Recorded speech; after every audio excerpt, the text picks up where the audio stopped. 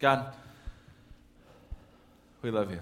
And we are, again, just thankful for you and thankful for your presence here with us this morning. God, I pray that as we continue here and as we open up your word and as we continue to talk about Multiply and specifically today about the church, God, would you just speak through me this morning? There's no point in just me up here talking with human words. God, it needs to be your words for your people on your day.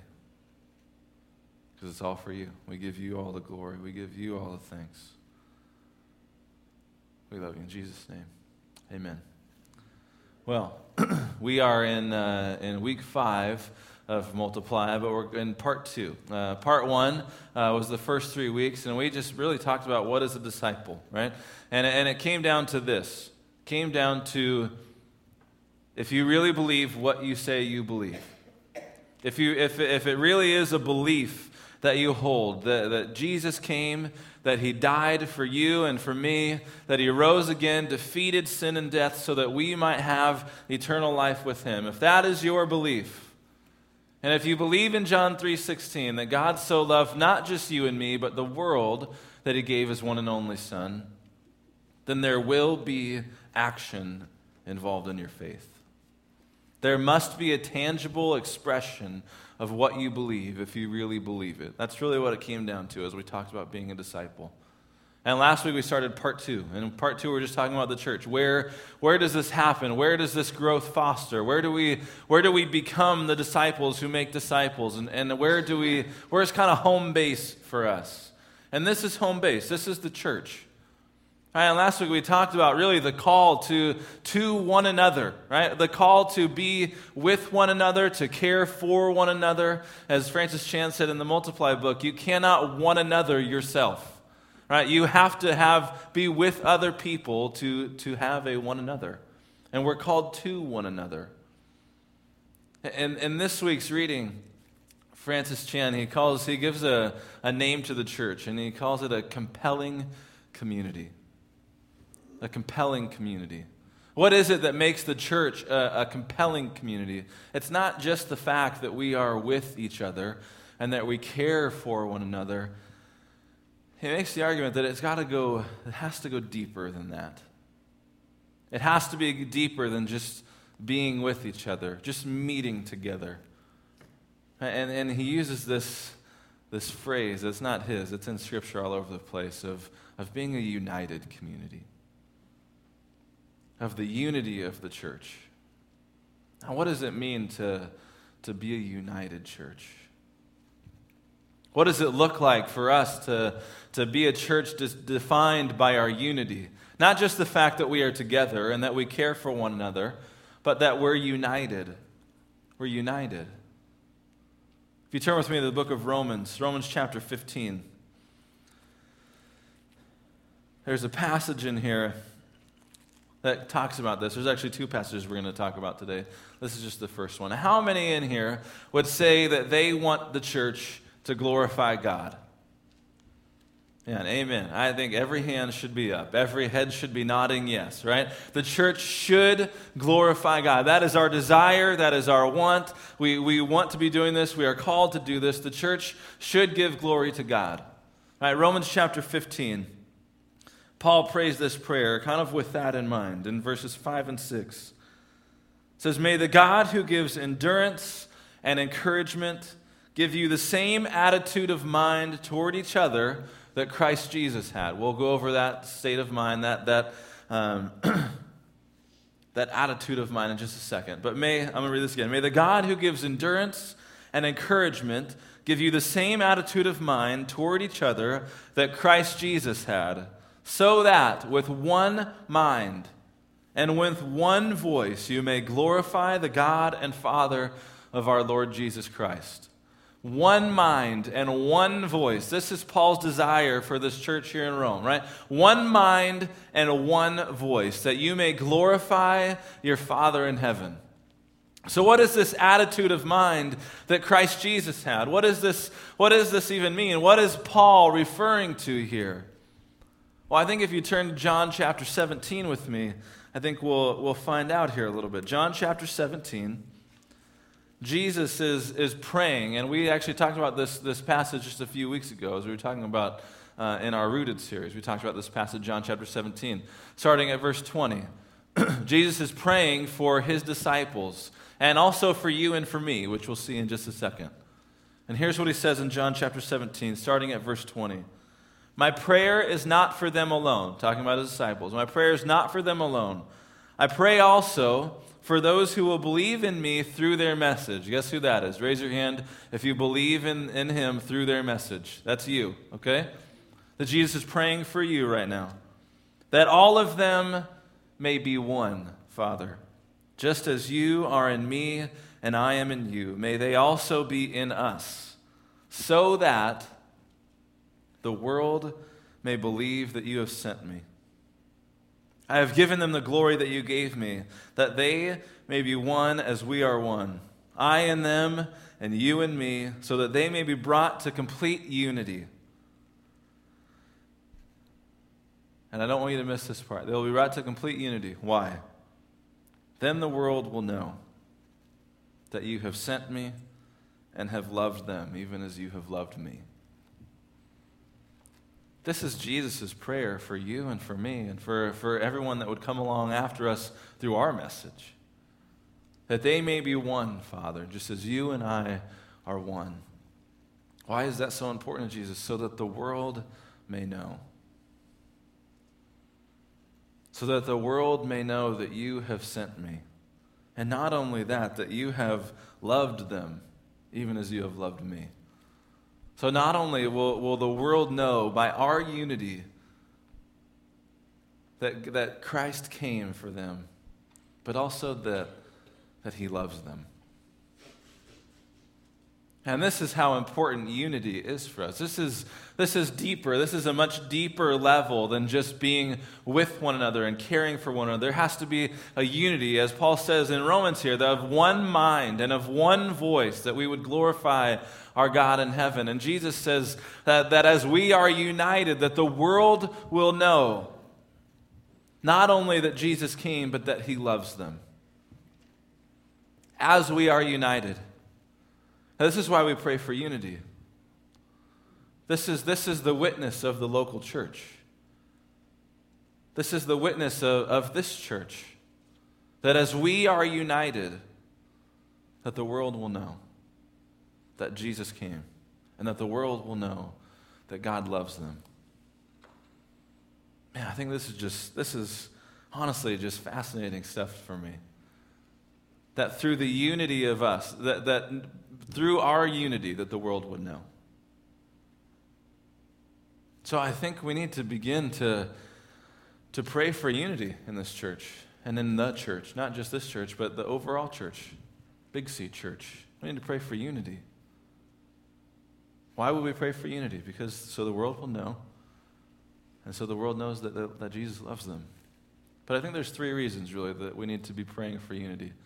Here's the first reason is because you and I, we desperately need each other. We desperately need each other. Last week we talked about how in the church there's no lone rangers, right? That we need to be with one another, we need to care for one another, but we desperately need each other for this unity to become a thing, right? Turn with me to Romans chapter 12. Romans chapter 12, we looked last week at 9 to 13. We're going to kind of go right before that this time, verses 3 to 8. That we desperately need each other. Romans chapter 12, starting at verse 3. For by the grace given me, I say to every one of you, do not think of yourself more highly than you ought, but rather think of yourself with sober judgment in accordance with the faith God has distributed to each of you. For just as each of us has one body with many members, and these members do not all have the same function, so in Christ we, though many, form one body, and each member belongs to all the others. We have different gifts according to the grace given to each of us.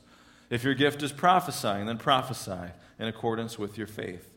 If it is serving, then serve. If it is teaching, then teach.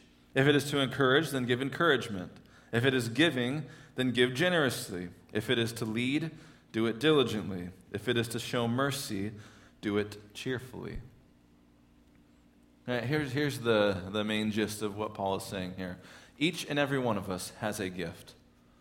A God-given gift, a God-given talent, a God-given ability that we should be using for the kingdom. Oftentimes, here's what happens within the church and even outside the church. We kind of come to this mindset of, man, I wish I could pray like so-and-so. Man, I wish I could sing, or I wish I had the musical talent of so-and-so. Man, I wish I could lead. I wish I could speak. I wish I could, you fill in the blank, like fill in the blank. But here's the thing I think we need to remind ourselves of, that God purposefully did not give each of us the same gifts. We all have different gifts for different purposes in the same kingdom, in the same body. That we are united not because of the gifts and the talents that we have, but because of who we use those gifts and talents for. Right? That's the unity there. Why do we focus on sometimes the things that we can't do, right? I think that's just kind of a cultural norm. We look at the things that we can't do. Right? I've said this before. You get a grade in school, and where do you automatically look? You look towards the worst grade. And then you try and figure out how you can improve on your worst grade. Right? You watch TV for 5 minutes, and you're going to see all kinds of commercials that tell you how bad you are at this and this and this and this, and why you need their product to make you a better person. Right? You drive down the street, and you look at billboards. Billboards tell you, hey, this would make you even cooler. This would make you even better. This would make people like you more. Right? This is the way that our culture is. We wish that we could. We're kind of conditioned to want more, or to want to be like this person or that thing, or to want so and so. Or this is the way we're conditioned. But I think when we begin to think of ourselves as one body and as a united body, that things start to look differently for us. One of my major weaknesses in life is communication. I'm not talking about like standing on a platform and speaking. I think I'm pretty good at that. But communication in the sense of like remembering to call people, or remembering to send out an email, or remembering to make an order on time for Sunday school material, right? Or to remember like all this administrative kind of stuff. I'm not very good at the communication part of that. I married Rachel, who is amazing at all that kind of stuff. Right, Rachel's I wish this was a lie. Like a month or two ago, we were sitting on, we were just kind of hanging out, and she goes, "Man, I just need to sit on the couch and relax and make a list." And I was like, "Make a list? Are you kidding me? Like, this is not relaxing." Like, her idea of relaxing is thinking of all the things that she's going to do when she's done relaxing, right? This is not relaxing to me. We balance each other out. We need each other. We desperately need each other, right? There's times when I go home and she says, "Did you call this person? Did you call that person? Did you write this email? Did you do this? Did you do that?" And I'm like, man, well, I got maybe 3 out of those 4, but I need to do the other one. Thank you for reminding me, right? This is how we balance. We are all one. We are all united, and we desperately need each other. We have been built in different ways. We have different strengths and different weaknesses. But if we put all of our strengths together, I guarantee you it's all covered. Amen. Because God knows exactly what He's doing. God didn't just leave the church hanging. God didn't just give a church a whole lot of one thing and none of the other things. I guarantee you, if we were to take a survey of all of our strengths and all of our weaknesses, which some of us have done in the Strengths Finder, if you haven't done it and you want to do it, let's do it. The fascinating thing is, in the 20 or so people or 30 or so people that have taken that test here at the church, we have almost every single strength covered. I think there's only 3 that we're missing. And I'd be willing to bet that the people that haven't taken it, if they were to take it, we would have them all. Because God doesn't just leave a church hanging. It doesn't happen. We desperately need each other. Amen. Desperately need each other. if we're going to fulfill the purpose that God has for us as a church, we all need to use our strengths. We all need to use the places that we're gifted and talented. We all need to get involved. We desperately need each other. This unity is so important. With one mind and with one voice, we glorify God. Amen. And we come from all sorts of different contexts, all sorts of different, family histories and all kinds of stuff. I was talking this morning. It's amazing how many different just kind of family dynamics there are just represented in this room. We come from all sorts of different places, but we have one goal in mind: to glorify our Father in heaven.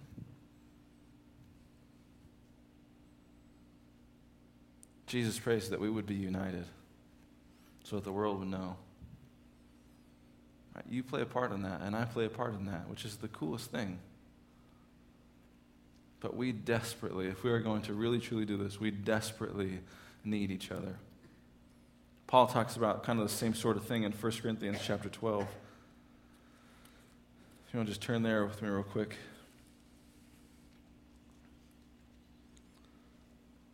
Starting at verse 12. 1 Corinthians 12, starting at verse 12. Just as a body, though one, has many parts, but all of its parts form one body, so it is with Christ.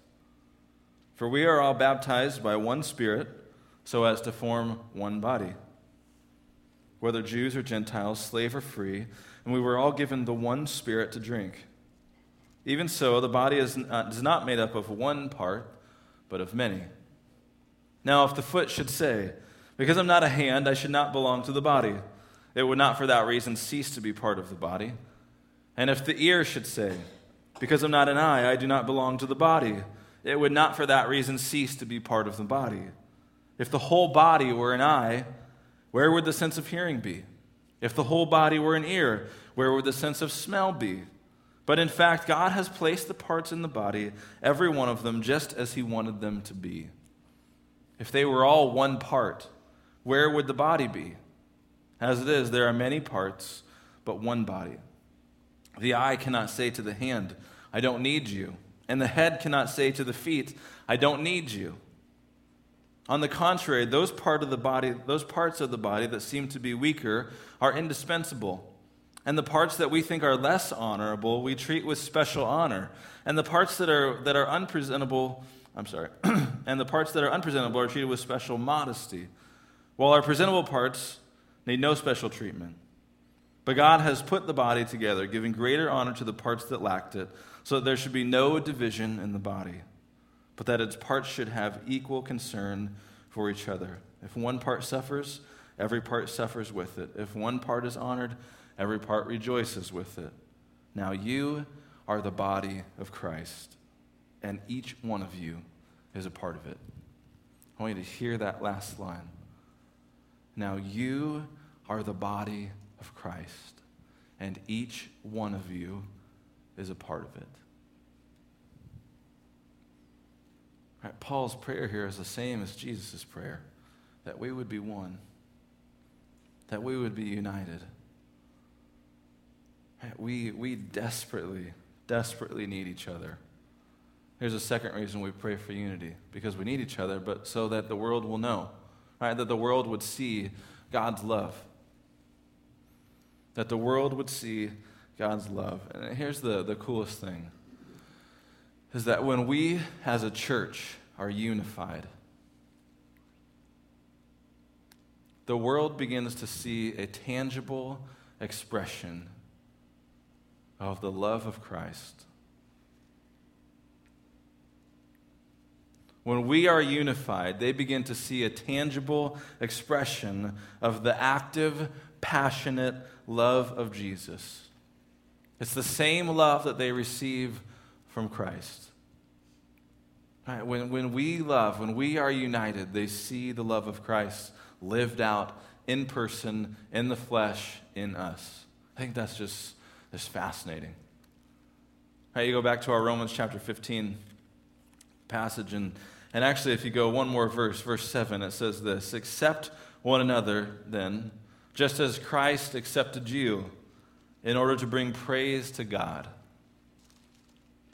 Right? 15:7. Accept one another then, just as Christ accepted you, in order to bring praise to God. There's this word in here. It's accept that we use in the English language. The Greek word is kind of too long for me to pronounce. I'm not going to try. It's fine. But here's the connotation of this word in the original language. It's kind of it's a welcoming, right? But it's more than just like a hello kind of welcome. It's more than just a bring them in and let them hang out kind of acceptance and a welcome. This is a welcome that is like, there's a connotation of an embrace here. That you would welcome them with open arms, that you would embrace them, and that you would continue to do that, and you would walk hand in hand with them as they are now a part of you.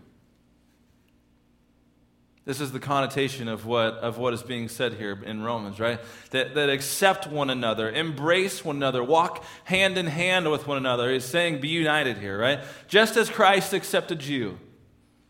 Now, how did Christ accept you? Well, for me, while I was still a sinner, Christ died for me. While you were still a sinner, Christ died for you. Before any of us said yes, before any of us finished the amen, before any of us decided this is what I want to give my life to, we were loved by Christ. And we were accepted by Christ. And not just any kind of accepted, we were accepted with open arms. We were embraced by Christ, that God would walk hand in hand with us, even if we didn't know He was there. Amen. Accept one another then, just as Christ has accepted you. So that the world would see. Right? Unfortunately, I think the church,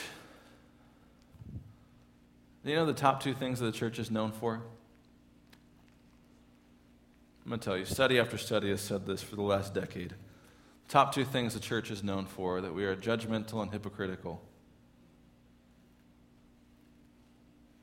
Sometimes they're switched in the studies, but those are always one and two.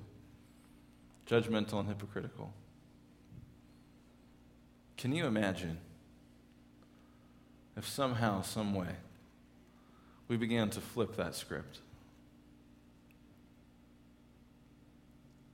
And that we began to be known for, not for kind of what we're against or anything like that, but for rather who we're for. That we begin to be known by the fact that we are welcoming, that we are accepting. And not just kind of any kind of accept, but we accept with open arms. That we embrace anyone who walks in this room with open arms, in the same way that just like you and me, while they were still sinners, Christ died for them. Amen. Christ accepted them. Christ loved and still loves them. And guess how they will know that Christ loves them? When they come into this place and we are united, the world will know. Man, can you imagine? Can you imagine a church that is known not for being judgmental, hypocritical, but being known for the way that we accept people, the way that we love people? Right? This is actually exactly what John was saying in the gospel, right? John chapter 13. If you want to turn there real quick, John chapter 13, verse 34 and 35. You don't need to turn there, I'll just read it. A new command I give you, love one another. As I have loved you, so you must love one another. Then it says this, by this, everyone will know that you are my disciples, if you love one another. And how can we begin to flip this script? How can we begin to do all this? Well, there's a big hint here. He says it 3 times in this verse. Love one another. Be united with one another so that the world will know not only that Jesus came for them, but that Jesus loves them. No matter what, no matter when, no matter where, Jesus loves them. And Jesus loves you. If you need to hear that this morning, I want you to know that. Jesus loves you. Amen.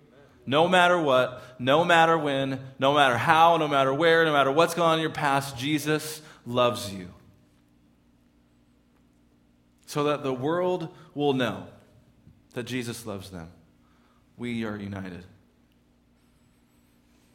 We pray for unity, not just because we desperately need each other, not just so that the world would know, but because we can do infinitely more together. We can do infinitely more together. There's no Lone Rangers. Did you know even the Lone Ranger had Tonto, right? He wasn't even a Lone Ranger. Think about this. You and I, the church, as we are united, can do infinitely more together. You look at the church in Acts. We read Acts chapter 2, I think, last week.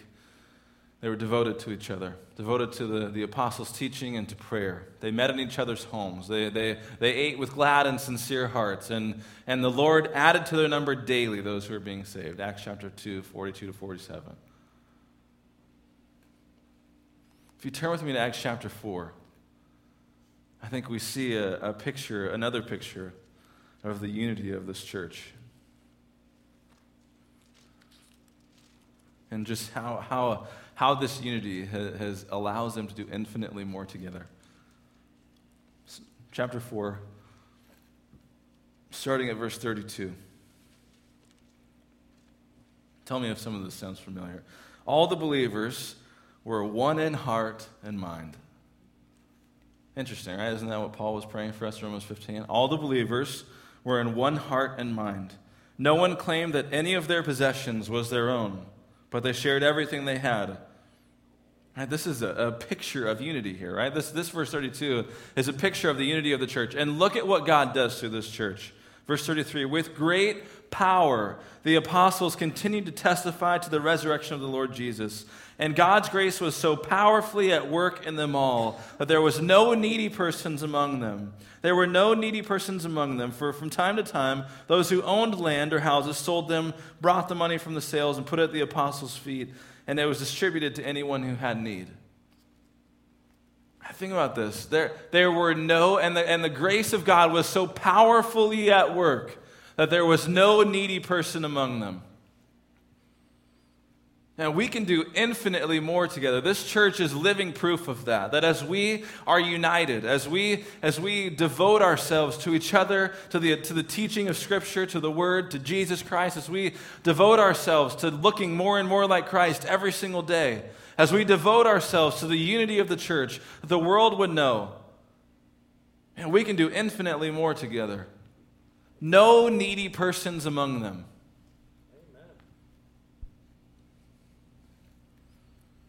What would it look like here if the grace of God was so powerfully at work?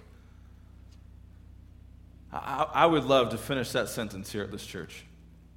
At Fresno First, they were of one mind and of one body, that the grace of God was so powerfully at work that fill in the blank.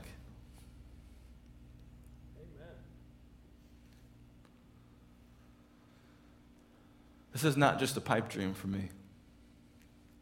This is not just a far-off kind of thinking. You can call me a young idealist if you want. I'm just not the first time I've been called that. But I believe that the church should have this in mind. Amen. That as we are united, that as we are of one mind and one voice as we glorify God, as in Romans chapter 15, that as we are one, as Jesus and the Father are one, as this happens, that the grace of God would so powerfully be at work that fill in the blank.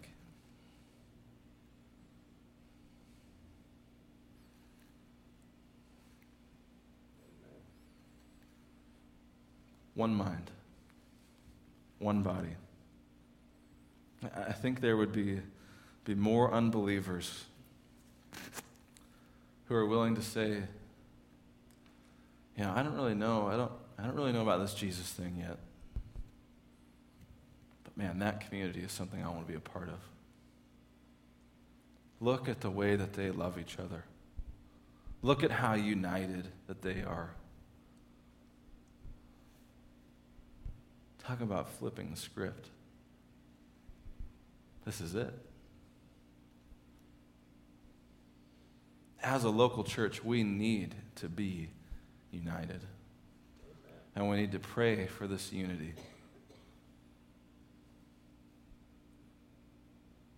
What are we united about? We're united about the gospel. We're united around the fact that John 3:16 says that God so loved the world that he gave his son. We're united around the fact that it's not just for you and for me, that it's for everybody.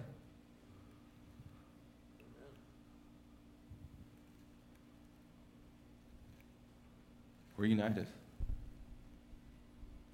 around Jesus Christ. And I love the promise in John chapter 17. I'm just going to read that one more time before we stop here. John chapter 17. I in them and you in me, so that they may be brought to complete unity. Then the world will know that you sent me and have loved them even as you have loved me. We pray for unity. One of the ways that the church, overall church, the big church, Big C church, is united is in the belief that Jesus came to earth and that he died for you and that he died for me and that he rose again on the third day. And one of the ways that for centuries and centuries we have celebrated this fact is through coming to the communion table and taking part in the communion together. We're going to take communion this morning. And as the elements are passed out, I would just ask you this. I would ask you just to reflect. And I would ask you to pray for the unity, not of this church necessarily, of this church as well, but of the larger church, the church as a whole.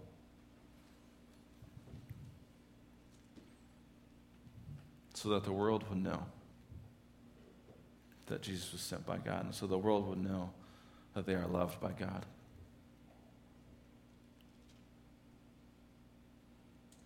And here at the church, you don't have to be a member to be able to take communion. All we ask is that you have faith in Jesus Christ, that you've given your life to him. So as the communion is passed around, I just encourage you, hold them in your hand and just reflect, and we'll take them together. I'm going to ask our ushers to come forward to hand out offering, or to hand out communion.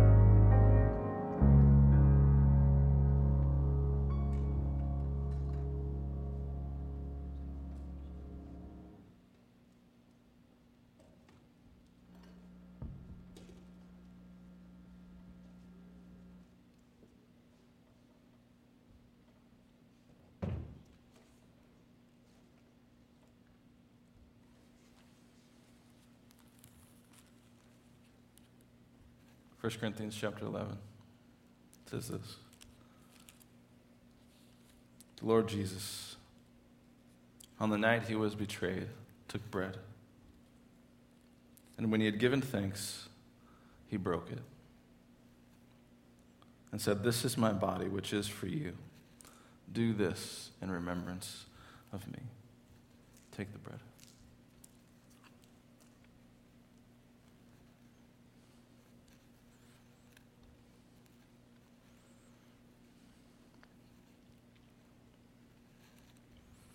In the same way, after supper, he took the cup, saying, "This cup is the new covenant in my blood.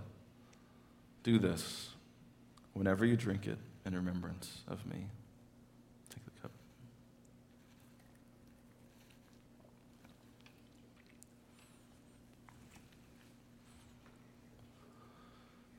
God, we love you. And we give thanks for you this morning. We give thanks for your love in our lives, God. That you loved us so much to send your Son to live the perfect life, to live the life that we couldn't live, to die the death that we deserve to die, so that we might live with you forever and eternally. God, we're thankful for you, and we praise you this morning. God, as we leave, would we be in prayer together for unity? Because as your scripture says this morning, it's through the unity of the church that the world will know that you sent your Son, and that the world would know that you love them. God, help us as we go forward. Would you be in our conversations? Would you be in our workplaces, our homes? We would honor you with whatever we have, God. We love you in Jesus' name. Amen and amen. Would you stand with me this morning? Let me just pray this prayer of blessing over you as you go.